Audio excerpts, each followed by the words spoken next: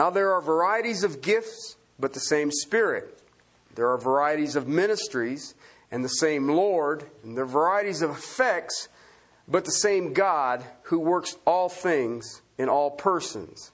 But to each one is given the manifestation of the Spirit for the common good.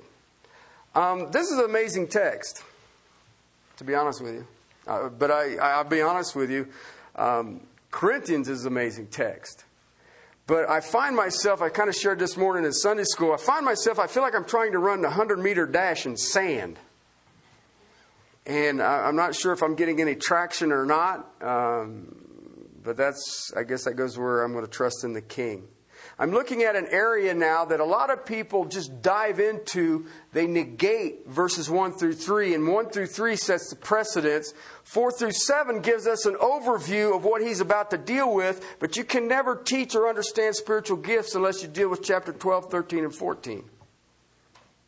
And that's what we've been looking at. We looked at last week that there was an importance to the spiritual gifts. That's verse 1. I don't want you to be unaware. I don't want you to be ignorant of this. Not only that, the emphasis is that I want you to understand spiritual gifts in such a way that you have the ability to discern them, but you also have the ability to encourage others to operate in them.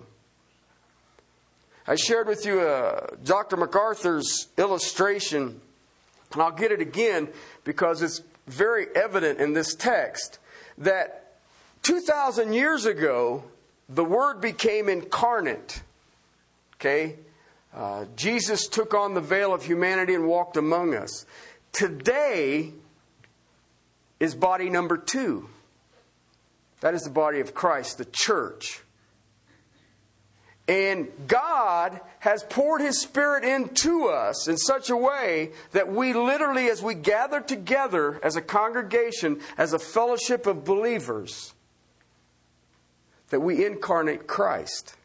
You do it on an individual basis, you should, but you also do it in a most miraculous way when you gather the people together in the power of the Spirit. They literally manifest the unity that exists in the Godhead.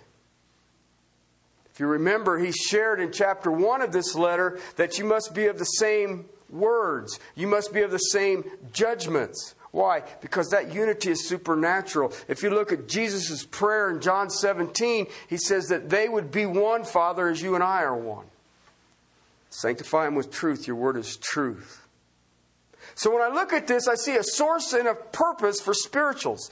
What are spirituals? What are these gifts? What is this thing that we have? Well, we believe in God. Okay? We believe that He has manifested Himself, and He is known in 3 persons, yet they are all one. I mean, this text here is the one that I have people say, well, the Trinity is never taught in the Bible. Really? It says here, same Spirit, same Lord, same God. What is that? I mean, the word Trinity ain't used, but what do you get out of that? And yet, I wonder this day how many understand that. They're all one, and yet there's 3 persons. They're in total agreement. I find that fascinating. Have you ever seen husband and wife? The 2 are real close to one, meaning that they live in the same home. No, really, they are one. And what is that a picture of? Of Christ. And yet, are they of the same word? Are they of the same judgments? Sometimes they are, sometimes they ain't. Yet Godhead is in total unity, and yet they are 3. So what I want to try to deal with, last year when I was in the lands of the czars, I love to teach on something that is very dear to me, and I taught on the person of the Holy Spirit. Now, you need to understand something. I was taking 8 or 9 hours a day for 5 days to teach it. I taught it here on Sunday nights several years ago, actually before we moved to this building, and it took me almost 3 years to cover it. And so you guys really need to listen fast today, because I will take that 3 years teaching and cover it in about 15 or 20 minutes. Okay, I will break every law on preaching. 3 points and hammer the points. I've got 14 points. Okay, so you'll need to write notes, or get the sermon or get online or get something to that effect. Because I want to focus on the Holy Spirit. I believe that the Holy Spirit today in the body of Christ is understanding who He is lacking. I see what I call the liturgical church, very fundamentalists. They're afraid of Him. And then I see the charismatics, and they blame Him for everything. There needs to be a balance. He's right here. Okay, and I've been dealing with that in spiritual gifts. If you want to test a gift, all you have to ask yourself a question is, does Jesus manifest that gift? If Jesus did not manifest that gift, then it ain't His. Because that's what the Holy Spirit is about. All right? Do I understand what the Holy Spirit's ministry truly is? Let me see if I can help here. I'm going to try to start small and go huge. Okay? What does He do? What is He about? First of all, I want to clear up something. He is not an it. Okay? I hear a lot of people say it is the Holy Spirit. No, He is the Holy Spirit. But when He ministers only to two kinds of people. Okay? Please understand that. He's very specific. Only two kinds of people. Those who know the Lord Jesus Christ and those who do not know the Lord Jesus Christ. Okay? I've heard it said, the saints and the ain'ts. All right? To the lost, those who do not know the Lord Jesus Christ, He has a ministry of conviction. John's Gospel, the 16th chapter, says He will convict the world of sin, of righteousness, and judgment. It's an amazing phrasing if you really want to think about it. He points out first and foremost that you're a sinner. Okay, now, lost people don't like to know that. They like to say that they have a problem. Okay, but that rationale is not a new thought rationale. I'm an alcoholic because my grandpa was a moonshiner. But the truth of the matter is, that goes all the way back to Genesis 3. Okay? Why did you do this, Eve? It was the snake's fault. Okay? Why did you do this, Adam? Well, it was your fault. You made her. Okay? So when you struggle with sin, any kind of sin, I don't care what the sin is, if you want to know the reason for it, it's Adam. Now that we got that dealt with, now what? Okay? But He will convict of sin, but He also convicts us of righteousness. Now, understand what I'm saying? He convicts lost people of righteousness. One of the things that I hear complained about in our government today is that we're trying to legislate immorality. Do you hear what I said? I think I said that right. See, I've heard people tell me that you can't legislate morality. Well, is murder immoral? Yeah, okay, so you do legislate immorality. But what you see in the Congresses and the governments today is that we're trying to legislate immorality. Okay? So when the Holy Spirit is moving, that righteousness is that right standing with God. And if I don't have that right standing with God, He will convict me of it. But He will also convict me of judgment. You know what that means, right? People get scared. If you don't believe me, when a person gets a diagnosis of a terminal disease, what's the first thing steps up? Fear. Why? Oh, I'm getting ready to step into a place that I don't understand. I'm getting ready to step into something that, what if there is a God? And now all of a sudden I have to be accountable for all the times I said there wasn't a God. So you see the Holy Spirit working in lost people basically in three phases. Conviction of sin, conviction of what is right, what is literally right, but also He convicts in the form of fear. Fear of the Lord is the beginning of salvation. And that fear comes from the Holy Spirit. Okay? In those three is the work of the Holy Spirit that He brings people to God. All right? That's pretty simple. If you ever tried to share your faith with unbelievers, and sometimes you just feel like you're wasting your time, you might be. You might be. Okay? Because if the Holy Spirit isn't working in that soul, you're casting your pearls before swines. But what about believers? What happens to us after we've been convicted and we've been drawn into the kingdom? Okay? Well, now his ministry is a little more complex. And once you come to know Christ Jesus, you've been born into the family of God. What does the Spirit does? And I believe that this is proof that there are still miracles. Okay? Because he does amazing stuff. Okay? So I want to give you two thoughts now. Okay? On what he ministers. One, individually. What does he do for me as a Christian, you as a Christian, individually?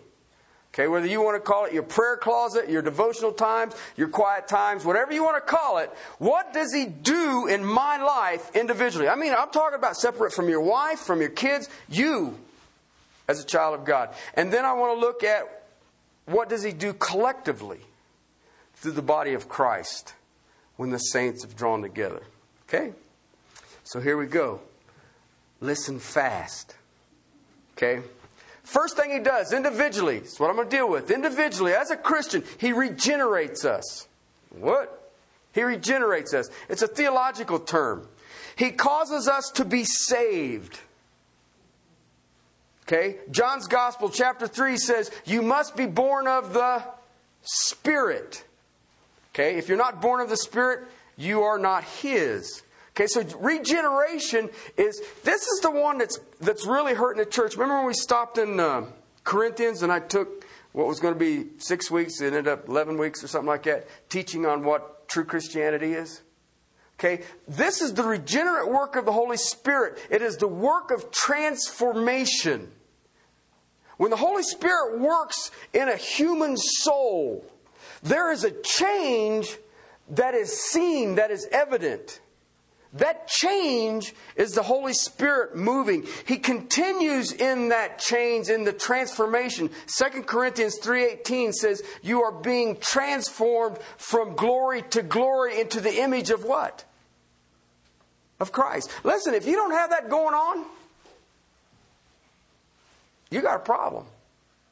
And I mean, it is the biggest problem you got. I don't care where you are. You may have problems in your relationships or work or this or that. If you don't see yourselves being conformed into the image of Jesus Christ, that could be the deadliest problem you've ever stepped into. All right, so the Holy Spirit regenerates us. Okay, but now watch these stack.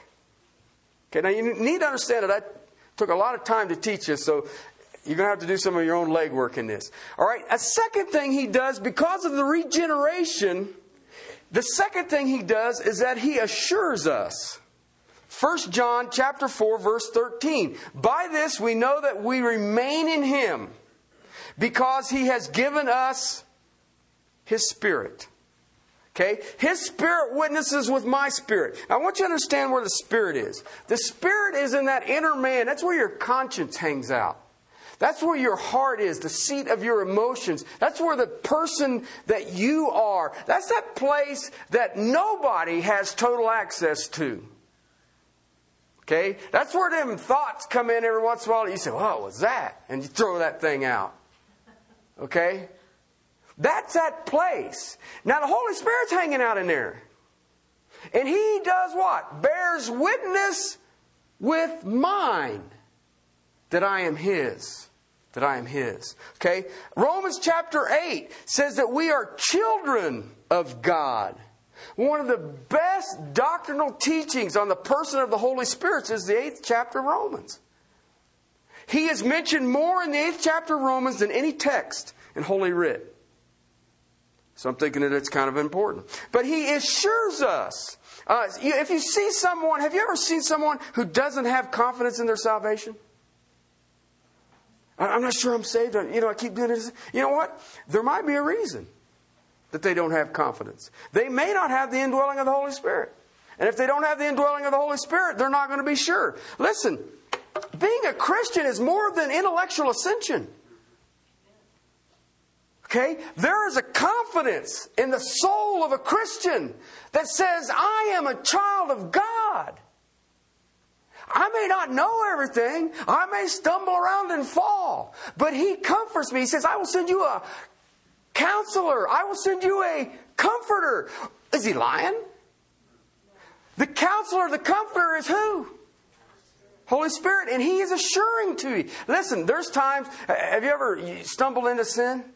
Or you fall into something and you doubt your salvation? How long does it last? Just a few moments. Why? Because the Counselor, the Comforter, bears witness with your spirit. Hey, it's all right. It's all right. Okay? Third thing He does. He adopts us. Okay? He reveals in us our sonship. That we are children. We have been grafted in. Galatians chapter 4 verses 5 and 6 says this. When the Spirit comes, He causes us to cry, Abba. I remember I was in Israel a couple of years ago, and you'd see these kids running around going, Abba, Abba, Abba, Abba. And, and I don't know the language, but I knew that word. Okay? And you see these little girls, ones that I saw, and they're all trying, pointing to the store. And I'm saying, it's like that everywhere, isn't it? Daddy, I want one of those. Okay? Do you realize, the best illustration that I have of this, and some of you will remember this and some of you won't, and those that don't, you need to repent. There used to be a Life magazine, and I don't even know if they make Life magazine anymore, but this was during the Kennedy administration. And on the front of the cover was John F. Kennedy sitting at this great big old huge desk. Okay? I mean, this is the Oval Office with the President of the free world sitting there. And there was a little door in the front of the desk, and John was coming out the door. Okay, and I'm thinking, here's a guy who's dealing with the Cuban Missile Crisis and the Gulf of Tonkin and all that other stuff that got us through the 60s. And here's the son of the President coming out that little door. Okay, and I just thought, how cool.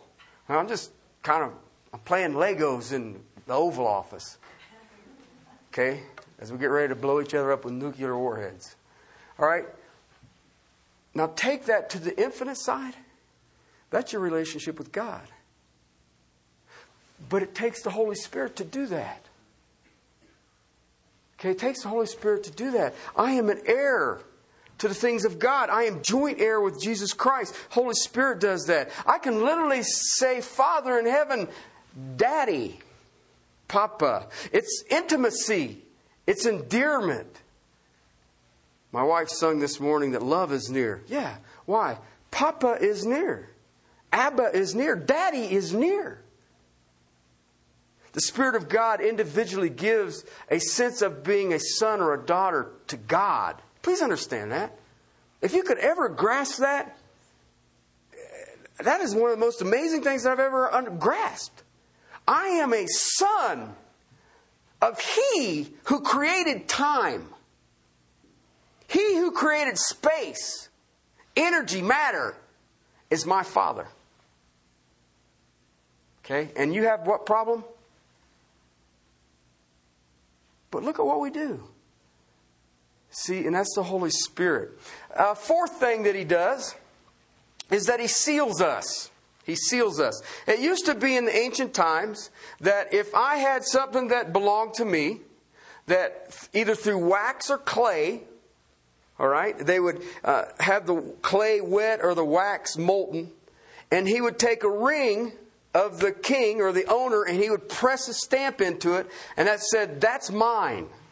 Okay, it could be on a title deed for a piece of property, and he would take his ring and he'd roll it in that wax, and he said, see, this is my seal, this is mine. Or it could be on a doorway into a piece of property, into a house, an apartment, or whatever they had back then, and he would have a clay part that would be wet, he'd take his wing and he'd press it into it, and say, this is my belongings. And they did this with lots of stuff. It's sort of like what we do with VIN numbers and titles and stuff like that says that this number validates that this belongs to me. Well, the Holy Spirit makes it official too. We are stamped by God the Father by His Spirit. He gives us the Spirit, and it's putting His stamp, God's stamp of authenticity to us. Okay? You see it fleshed out. You see it in people when they manifest the attributes and character of who? Their Father. Their Father. Basically, it's the heavens screaming, this child belongs to me. I like that. I just think that's totally cool. Okay? Fifth thing, the Holy Spirit indwells us. I'll give you one in line here because you'll see how this all plays together. Chapter 12, verse 13. By one Spirit we were immersed, baptized into one body. Into one body. I remember when I was in Russia last year, the first week of April, I guess it was, and I preached, is that right? Yeah. I preached a sermon in this church, huge church in L'Oreal. And all of a sudden, they came out and were getting ready to serve the Lord's table. And all I could think of, now I was, 12 or 13 hours ahead of you guys, but I thought about you guys were going to take the Lord's table at the same, that day. I was just a little more ahead of you. And I thought, there's a unity there that even though I am here in this country and on that continent, and I was partaking of the Lord's table, I still had a oneness with you guys. But I also had a oneness with these people who I could not speak their language nor they speak mine. Okay? And that was the Holy Spirit saying, you are in the body. Whether it's in the lands of Russia, whether it's in China, whether it's in America, North America, South America, wherever you are. Romans 8, verse 9 says, if you are saved, you are indwelt. Listen, there's a teaching that is going on right now that says that you get saved and you can act like a devil, and then some point in time the Holy Spirit comes and then you get to do something really weird. Okay? The only problem with that teaching is it's not biblical. Okay?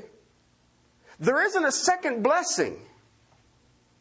Okay? The fullness of God is in the child of God. Okay? Sixth thing, Holy Spirit. Now this is individuals. He frees us. I was trying to get a text to deal with that, and it dawned on me, the text is the book of Galatians. That's the whole book. Okay? Is that I am free in Christ. 2 Corinthians 3:17 says, where the Spirit of the Lord is, there is freedom or liberty. I have a freedom. We dealt with that earlier in this text. It says, I shall not be mastered by anything. All things are profitable, but not all things are... all things are permissible, but not all things are profitable. So, I am free from the law. Okay? What I mean by the law, I'm free from having to please God from self-effort. Okay? It doesn't say, well, the Ten Commandments don't abide to me. That's not what it says. I don't have to try to please my Father. He has already done it. It is through us. I don't have to worry about my righteousness. I don't have to worry about a system to make me holy. Okay? I'm free from sin. Sin no longer has mastery over me. None. I'm free from Satan. I'm free from my flesh. I'm free from the world. All of this is individual by the Holy Spirit. Okay? Seventh thing He does for the individual. He empowers us. Acts chapter 1 verse 8 says, after you receive the Holy Spirit, you will receive power. Power from the heavenlies. Jesus was emphatic about this because He wanted the people to know that it is better that I leave. Why? So that the Spirit will come. Okay, now you think about that for a second and let that rationalize in your head. But it would be more fun to be, out on the fishing boat and which side should I cast my net so I can catch all these fish? But He said, it is better for me to leave. Why? Because then you will receive power from on high. What power is that? The same power that courses through my veins. What power is that? The power over fear. The power over the world. You will be empowered by this. When the Spirit comes, you will only have the power source that spoke existence into being. That's all. Okay? Another text that I want you to turn over to because it's kind of cool. Another thing that He does, see, 7 was He empowers us. 8, he makes us holy. Go to 1 Thessalonians chapter 4. This is an amazing book because the first 3 chapters, he just tells the Thessalonians how great they are. I mean, just really amazing stuff. And that literally all of Christendom has heard what God was doing in Thessalonica, and that their testimony of what God was doing is throughout Achaia and Macedonia. All the saints of the world were hearing. And then he says this in chapter 4, verse 1 through 8 is what we're going to look at. Finally, brethren, we request and exhort you in the Lord Jesus Christ, that as you received from us instruction on how you ought to walk and please God, just as you actually do walk, that you excel still more. Okay? For you know what the commandments we gave by the authority of the Lord Jesus Christ. For this is the will of God. Anybody ever been asked that, or you ever asked that? What is the will of God? It's next. Your sanctification. You know what that means, right? Holiness. Your set apartness from the world. Okay? Your set apartness from the world. That is that you abstain from sexual immorality. Well, duh. Okay? If you know the history of Thessalonica, you'll understand why he said that. Each of you needs to know how to possess your own vessel. In what? Holiness and in honor. Not in the lustful passions like the Gentiles who do not know God, and that no man transgress or defraud his brother. In matter because the Lord is the avenger. I like the way he throws that in there. That's sort of like saying, you know what, if you cheat another saint, know that God's going to get even. Golly, that sounds kind of nasty, doesn't it? But that's what he's saying. And if you're going to take care of your own vessel, if you take care of your vessel, you know what you'll have a tendency to do? You'll take care of other people's. All right? Look what he says. Just as we also told you before, solemnly warned you, verse 7 says, for God has not called us for the purpose of impurity, but in what? Holiness. Sanctification. Listen, people. In the Hebrew language, they don't have, what do they call them things? Adjectives. Okay?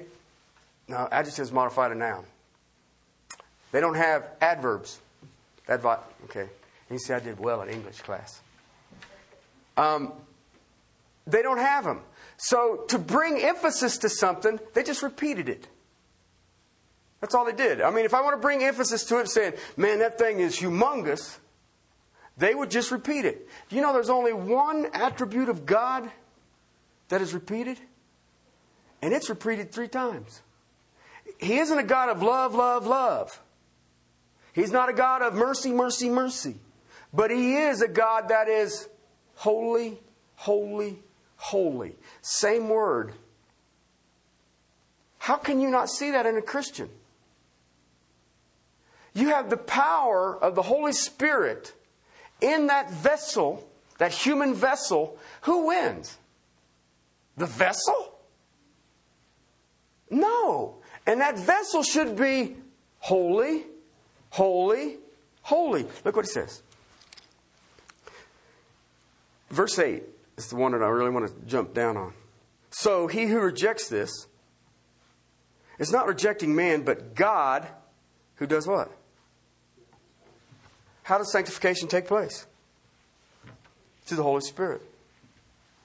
Holy Spirit. Okay? Number 9. Back to our text in 1 Corinthians. Number 9 is that He reveals truth. Okay, He reveals truth. He makes it real to us. He illuminates it. Whatever term you want to use, I'm not sure. Let me show you something. We've studied this. 1 Corinthians chapter 2, verse 9.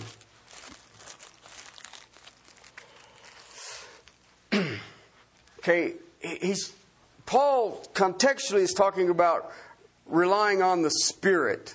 Okay, he says, I didn't come in superiority of speech or of wisdom, proclaiming you testimony. He says, there wasn't nothing there in and of myself that worked. So in chapter 2, verse 9, he says this, but it is written, okay, things which the eye has not seen and the ear has not heard, and which have not entered into the heart of man all that God has prepared for those who love Him.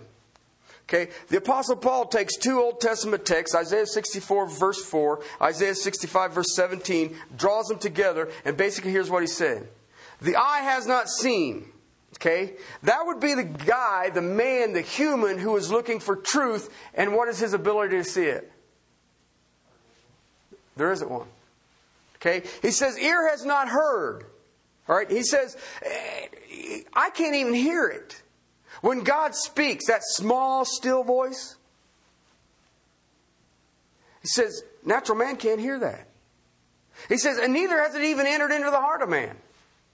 Okay? Basically what he's saying is, if you take philosophy, if you take experience, if you take knowledge, and you throw them all together, none of them can show you the things that God has prepared for those who love Him. Nothing can prepare you for it. You can't get it. You don't have physical abilities to understand the things of God. It is always revealed how? To the Spirit of God, to the heart that is humbly before the King of Kings and Lord of Lords. So man's senses, his philosophies, his knowledge cannot discover God. That's what drives me nuts when I hear people say, I'm seeking. Well, what are you looking for? What are you seeking after? And most of the time, what you'll find is they want to create God in their own image. Okay, this is all revealed by His Spirit, the Spirit of God in us. He teaches us.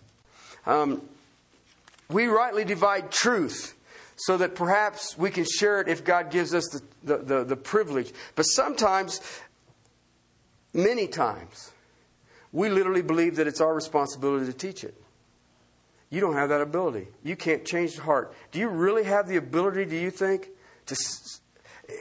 Listen, we're all conservative evangelicals. And we all sit there and say, I can't save nobody. But you know what I see conservative evangelicals trying to do? I can't save you, but now that you're saved, I'll make you holy. Realize how goofy that statement is? And see, we in our logic will back away and say, well, that's nuts. I can't do that. But what do we see us trying to do? Okay? He also, in Romans chapter 8, verse 14, He guides us. As many as are led by the Spirit are the sons of God. As many as are led by the Spirit are the sons of God. He guides us. I like that. Now remember what we're looking at. Individually, He guides us. I mean, Romans chapter 12 says that if I'm not conformed to this world, but I am renewed, then I will have the ability to know the perfect will of God. Okay? Do you understand that is the detailed will of God? You know, the will of God is for me to be sanctified. But what are the details? He will get you that if you will move out of the mold of the world. I see too many Christians who are in the mold of the world thinking that they're going to increase. Okay, 11th thing. He even prays for us. Romans 8 says, the Holy Spirit intercedes with utterances that cannot be humanly discerned. Okay, there's times, if you've been in situations where you don't know what God's will is in the outcome, but you know you really need to be praying about it. Okay, there's times that we've prayed and we've wept and we've groaned, and we don't even know what we're trying to say. We don't know what we're asking for. And yet, at that very moment, Romans 8 says, He who knows the perfect will of God intercedes on your behalf. Who is that? Holy Spirit. I like that. Listen, it's not a prayer language. It's a language that I can't say. Why? Because I don't know what He wants. I don't know what He wants. All I know is that, Lord, I'm in this position and I'm either hurting or somebody's hurting, and I want to see You glorified. And God says, got it covered. Okay, and the Holy Spirit says, shh, be quiet, I'll handle it. And all you got is groaning or crying going on. I remember that night, it was through the process of the day, the Columbine shooting. they'd ask for spiritual people to come up to the library and I don't know, stand there, I guess. I think that's what I was, if you want a chaplain or a pastor or something like that. So I was standing in this library, and this library is packed with parents. I mean, there wasn't room to exhale. And these buses, school buses, would come up to the door, and these kids would come out, and you see these parents running out and just elated. Whoa, whoa, whoa. Okay? And as the day drug on, that group got smaller and smaller. And you see these elated parents running out going, there's my little darling or whatever. It got dark. As it got dark, all of a sudden, we'd run out of buses. And I could look at these parents, and you knew their kids weren't coming home. What do you pray? What do you pray? I mean, I thought about that little bracelet. What would Jesus do? WWJD? I'd raise the dead. That ain't hard. But then it dawned on me, how about walking with Jesus daily? That's all I had. What am I going to tell these people? Okay? That's the kind of stuff that He got, that He's interceding on behalf of us. All right? Now, just those 11. Do you realize how important it is to have Him? We kind of need to be aware of what He's about, huh? Okay? God gives us, the children of Christ, individually the fullness of His Spirit. Okay? But what about corporately? When we gather together, we're here this morning. What about us, the church? Well, first thing. In Ephesians chapter 2, it says, the church is the habitation of what? The Holy Spirit. The Holy Spirit. When the saints gather together, guess whose habitation you're in? Okay? That's why I like it. Here in America, we call this building the church. Okay? No, it ain't.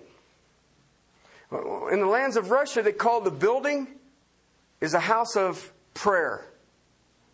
Because they understand that the habitation of the Holy Spirit is where the saints are. Where the saints are. So first, the gathering, the collective, the corporate body is the habitation of the Holy Spirit. Second thing He does is He creates fellowship. I won't go into detail in it. 2 Corinthians chapter 13 talks about the fellowship of the Spirit that the saints has. We all have. Okay, 2 Corinthians 13. We all have this fellowship. We have the ability, regardless of your social position, regardless of your intellect, regardless of what you do for a living, regardless of whether you were born above the Mason-Dixon line or south of the Mason-Dixon line, whether you were born east of the Mississippi or west of the Mississippi, or whether you were born on another continent. There is a oneness that exists that is only through the power of the Holy Spirit. It is impossible to manufacture it. We will be attracted to people who have like hobbies. Maybe I like sports, or maybe you like knitting. I don't know what people. My wife likes horses, and I feed them. I don't know how that works either. And I'm not sure there's a lot of fellowship there, but the horses like me. Okay? I'm their pal. But do you see what I'm trying to get at? You can't, there's things that you are drawn to that you like because of this, that, or the other, correct? The truth of the matter is, when God is involved in the corporate body, there is a fellowship, koinonia, an intimate relationship that exists. We are one eternally. Acts chapter 2 says that when He comes, He did, if you really remember, He did amazing things. Remember the amazing languages? Everybody was talking in languages of the area they lived in. And then Peter went out and he preached. Okay? He preached and only 3,000 people got saved. All right? But then what happened? This is key to this. Okay, what happened? You got 3,000 people. You suppose they're all alike? Man, you got a mass of humanity. All right? But it says that they continued daily in the apostles' teaching and what? Fellowship. Breaking of bread. It's koinonia. They were all together. Why? We want to know more. You know, I hear people say, well, you just need to read your Bible. You shouldn't have to tell a Christian that. A Christian should have a hunger that can't be satisfied. Man does not live by bread alone, but by almost every word that comes from... No. When I see a person say, well, I just don't have time to read your Bible. Hey, fine. Tell him that when you see him. See, that's the kind of stuff that I see in the body of Christ today that is confusing to me. Why? I see lives that profess Christ that don't look like they possess Christ. Okay? Do you know what eternal life is? I'm supposed to teach on the doctrine of God when I get to Russia. 66 books in 5 days. Piece of cake. Okay? Eternal life is this. God's helping me. He says, you're going to teach on my doctrine, you better sit down and listen. Okay? And I remember teaching this years ago. 17:3 is the doctrine, or is 17:3 of John's Gospel, is eternal life. This is eternal life, he says. I like that. Jesus is telling me. Red letter Bible. Okay? This is eternal life. What? You know God. Interesting concept. I thought it was heaven. That's part of it. But you already, as a Christian, have eternal life. Now. But there's times when I get up and my hands and my knees and everything. It's all right. You're just in a clay pot. Don't worry about it. You already have eternal life. If you know God. Okay, intimate gathering of knowledge so that the relationship becomes stronger and stronger. Listen, if I've got to force you to go do that, the great phrase, Houston, we have a problem. We have a problem. Okay? He creates fellowship through that intimate relationship. Okay? Third thing he does. He assists us in worship. And I'm not sure how this works. Okay? He basically pulls all the pieces of our lives. I mean, I just look at this room and they are about as different as the day is long. Okay? Just in this small group. He pulls all of these people together. All of these different collective people. Expressions, personality. I'm an introvert. I'm an extrovert. I'm type A. Is there type B? I've always heard type A. I've never heard. Is there type B? Because it seems like the whole human race is type A. And I want them to be an X. I would be. But I think that's Gen X or whatever they call it. Anyway, he pulls all of these pieces together and they collectively come with an expression of worship. Some people raise their hands. Some people can sing. Some people can't. Okay? Hey! He brings it all together. Who does? The Holy Spirit does. The Holy Spirit does. Listen, when John went to worship in Revelations chapter 1 and chapter 4, what does he say? I was in the Spirit. Okay? The Spirit, definite article, pneumatos. You know what that is, right? The Holy Spirit. I was in the Holy Spirit. What does that mean? I was worshiping. How? In the Holy Spirit. Now, John will tell you that he saw some stuff and he freaked out. He tried to worship an angel once and a few other odds and ends he did wrong. But who was guiding John's worship? Holy Spirit. So the Spirit works in the act of worship. When believers come before holy God, the Spirit draws out of us worship to that holy God. It's what drives me nuts when I hear the term worship leader. Don't take this back to Wayne. But when I hear that term, worship leader, who is that?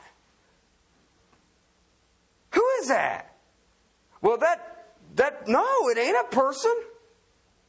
It's the Spirit of God. And I just struggle with that kind of stuff. Why? I want the Holy Spirit to lead my worship. Okay? What else does He do? Oh yeah, He inspires the Scriptures. God breathed. When I open this book, whether I teach, whether I preach, it's the truth of the Word of God. Whenever it is read, whenever it's heard. Remember, Paul told Timothy in 2 Timothy, give yourself to public reading. Why? Well, that sounds kind of stupid. Go stand out on the corner and read the Bible? Well, but see, God understood that to the power of the Holy Spirit, empowering the words of the Scriptures was going to do what? Accomplish what He sent it out for.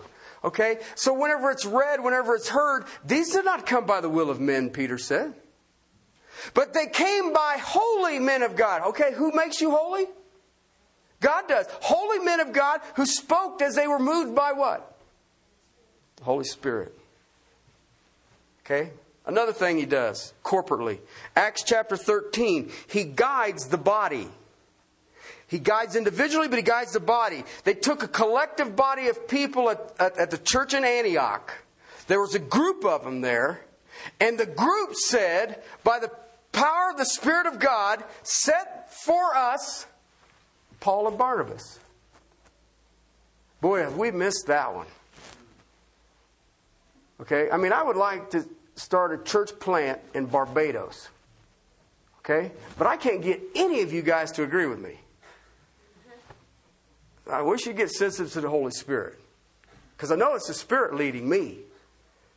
What do you see in the church today? I feel like I'm being led. Does the rest of the church feel like you're being led? Well, no. What would they know? Same Spirit, ain't it? Paul and Barnabas were set aside because why? They all came together and they sought the Spirit, and the Spirit said, I mean, He could have said, set aside Laurel and Hardy. But He didn't. He says, I want Paul and Barnabas. And who knew that? The church knew that. The body of believers knew that. So He directs the corporate life of the church. Okay? Then I want to conclude with this one. Go with me to Ephesians 4, verse 3. Ephesians 4, verse 3. Because all of this, that is what you call a jet tour of pneumatology. Okay? I just covered the doctrine of the Holy Spirit. Whoa. And it came for one reason. Okay? Chapter 4 of Ephesians, verse 3. What it says.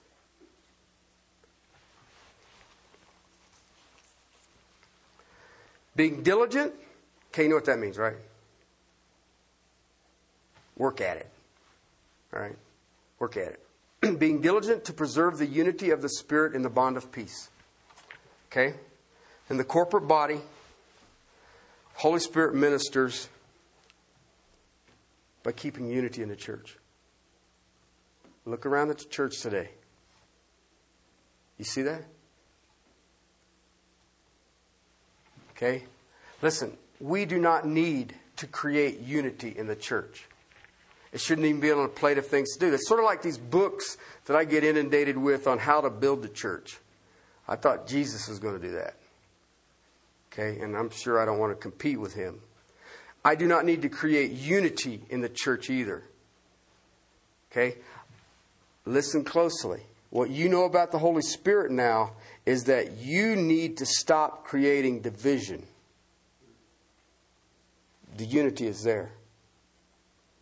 I shared with people in Philippians chapter 2, I said, I can give you instruction, I can give you the counsel that you'll never ever have a disagreement ever again with anybody.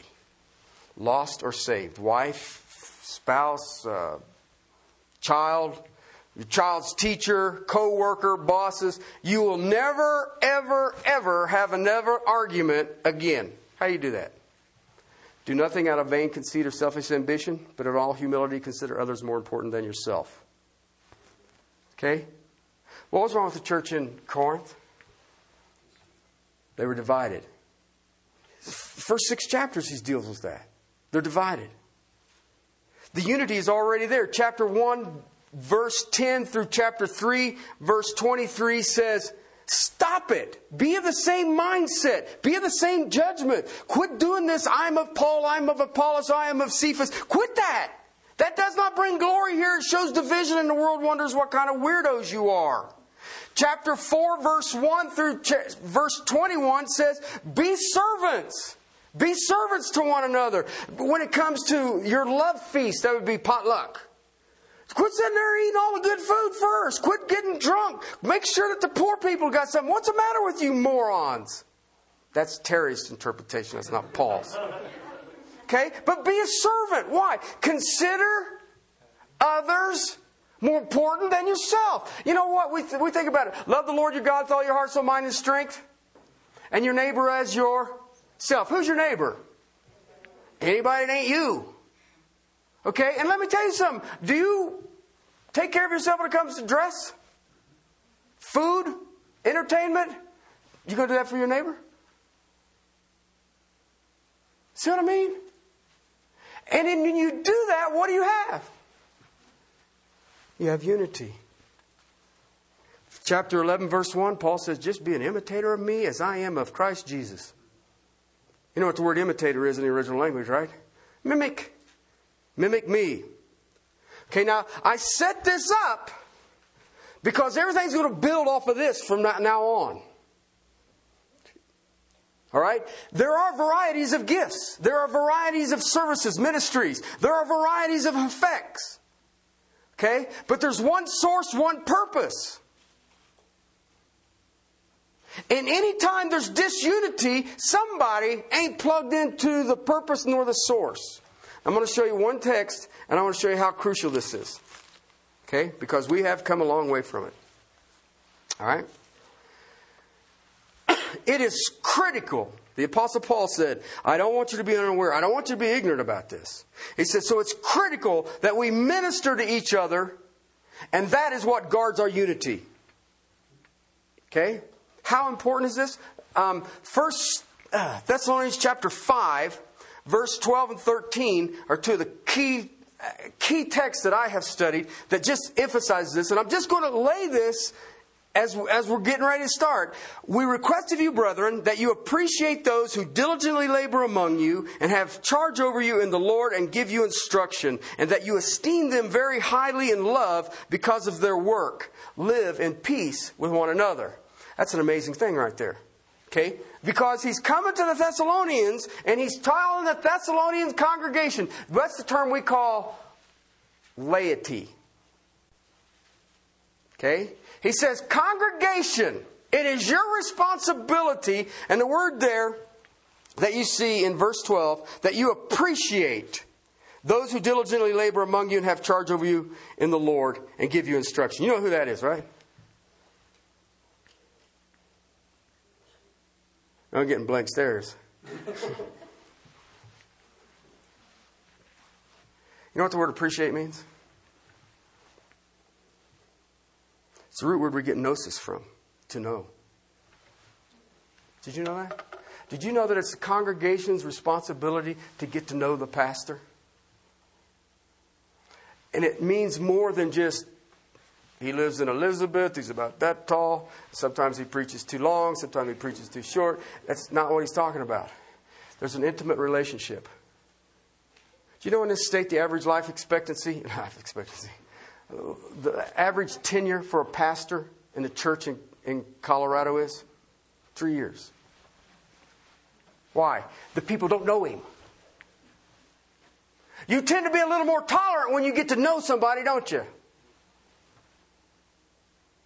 What has happened? Well, we'll get another one. Why? There's a whole bunch of them out there. But the congregation's responsibility is to appreciate, to know them. He's supposed to get to know them. Why? Because then there is what happens. A relationship is formed.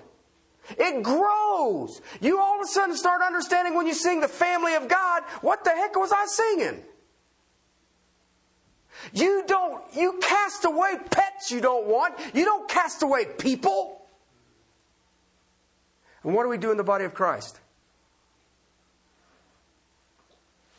That's insane. But then he makes this statement.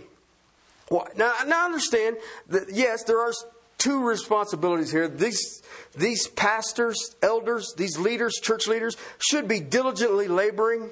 And the word diligently laboring in the original language is one word. Okay, and I'm not even going to try to say it. Okay, but it was a veterinary term, meaning that when a horse would stretch out its leg and tear its shoulder muscle. Okay, so a leader, a church leader, should be what? Working to the point of exhaustion in the Word of God.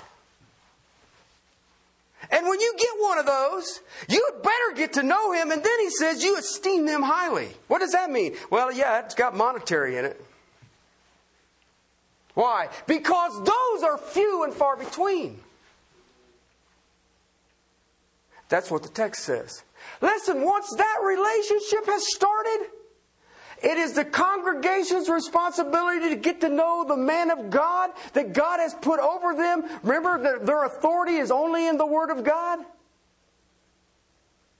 And it is a gift of God that has been given. And you will then have what? Unity. And he says, in the bonds of peace. In Ephesians, here he says, and you do it in love. Agapon. You know what that means, right? I'm loving regardless of the response back.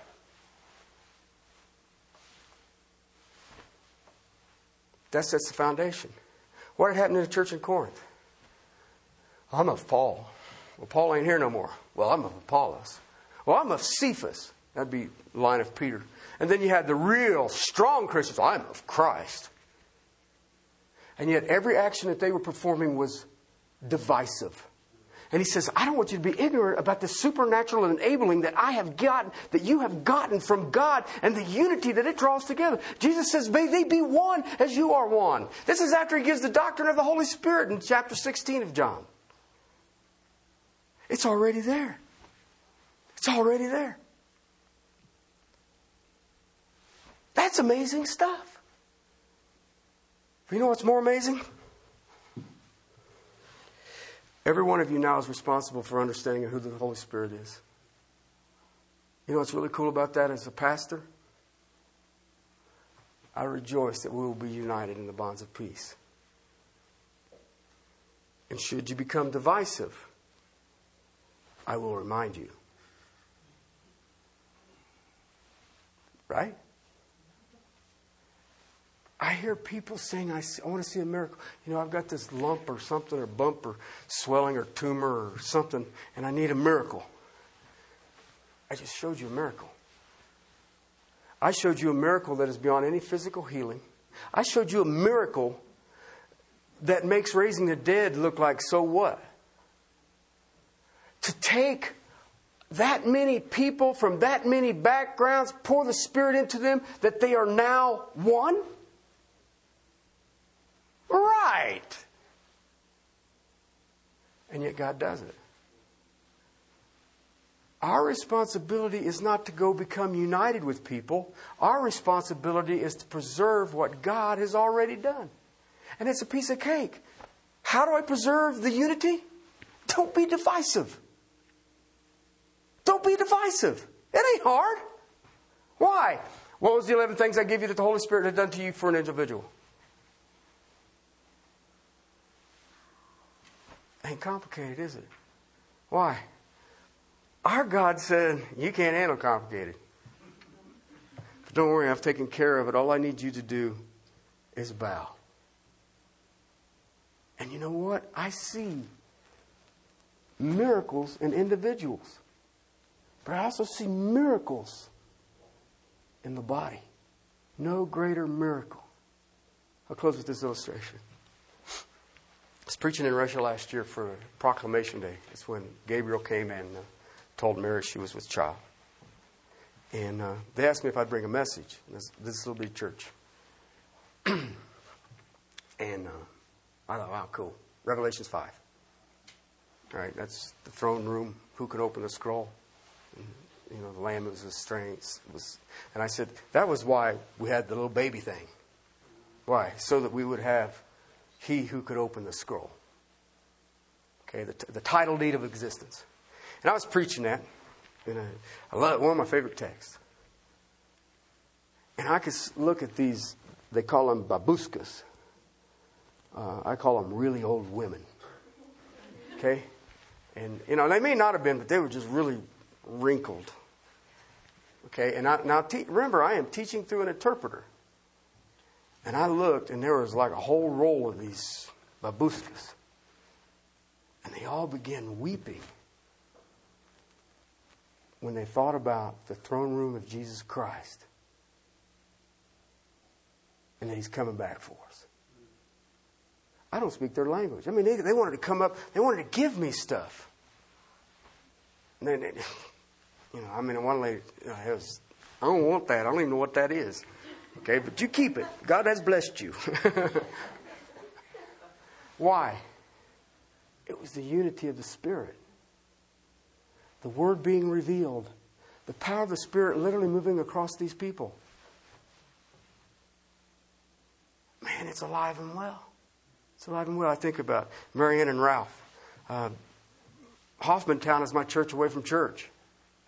Why? There's a unity that I have there. And it ain't because I know Bubba.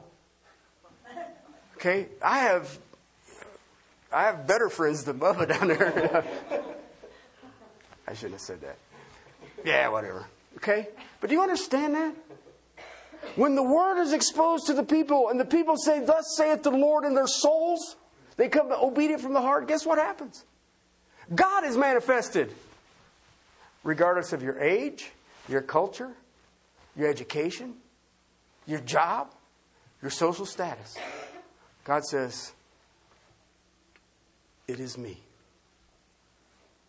That is my heart for this congregation. Numbers is not an issue with me. Unity is.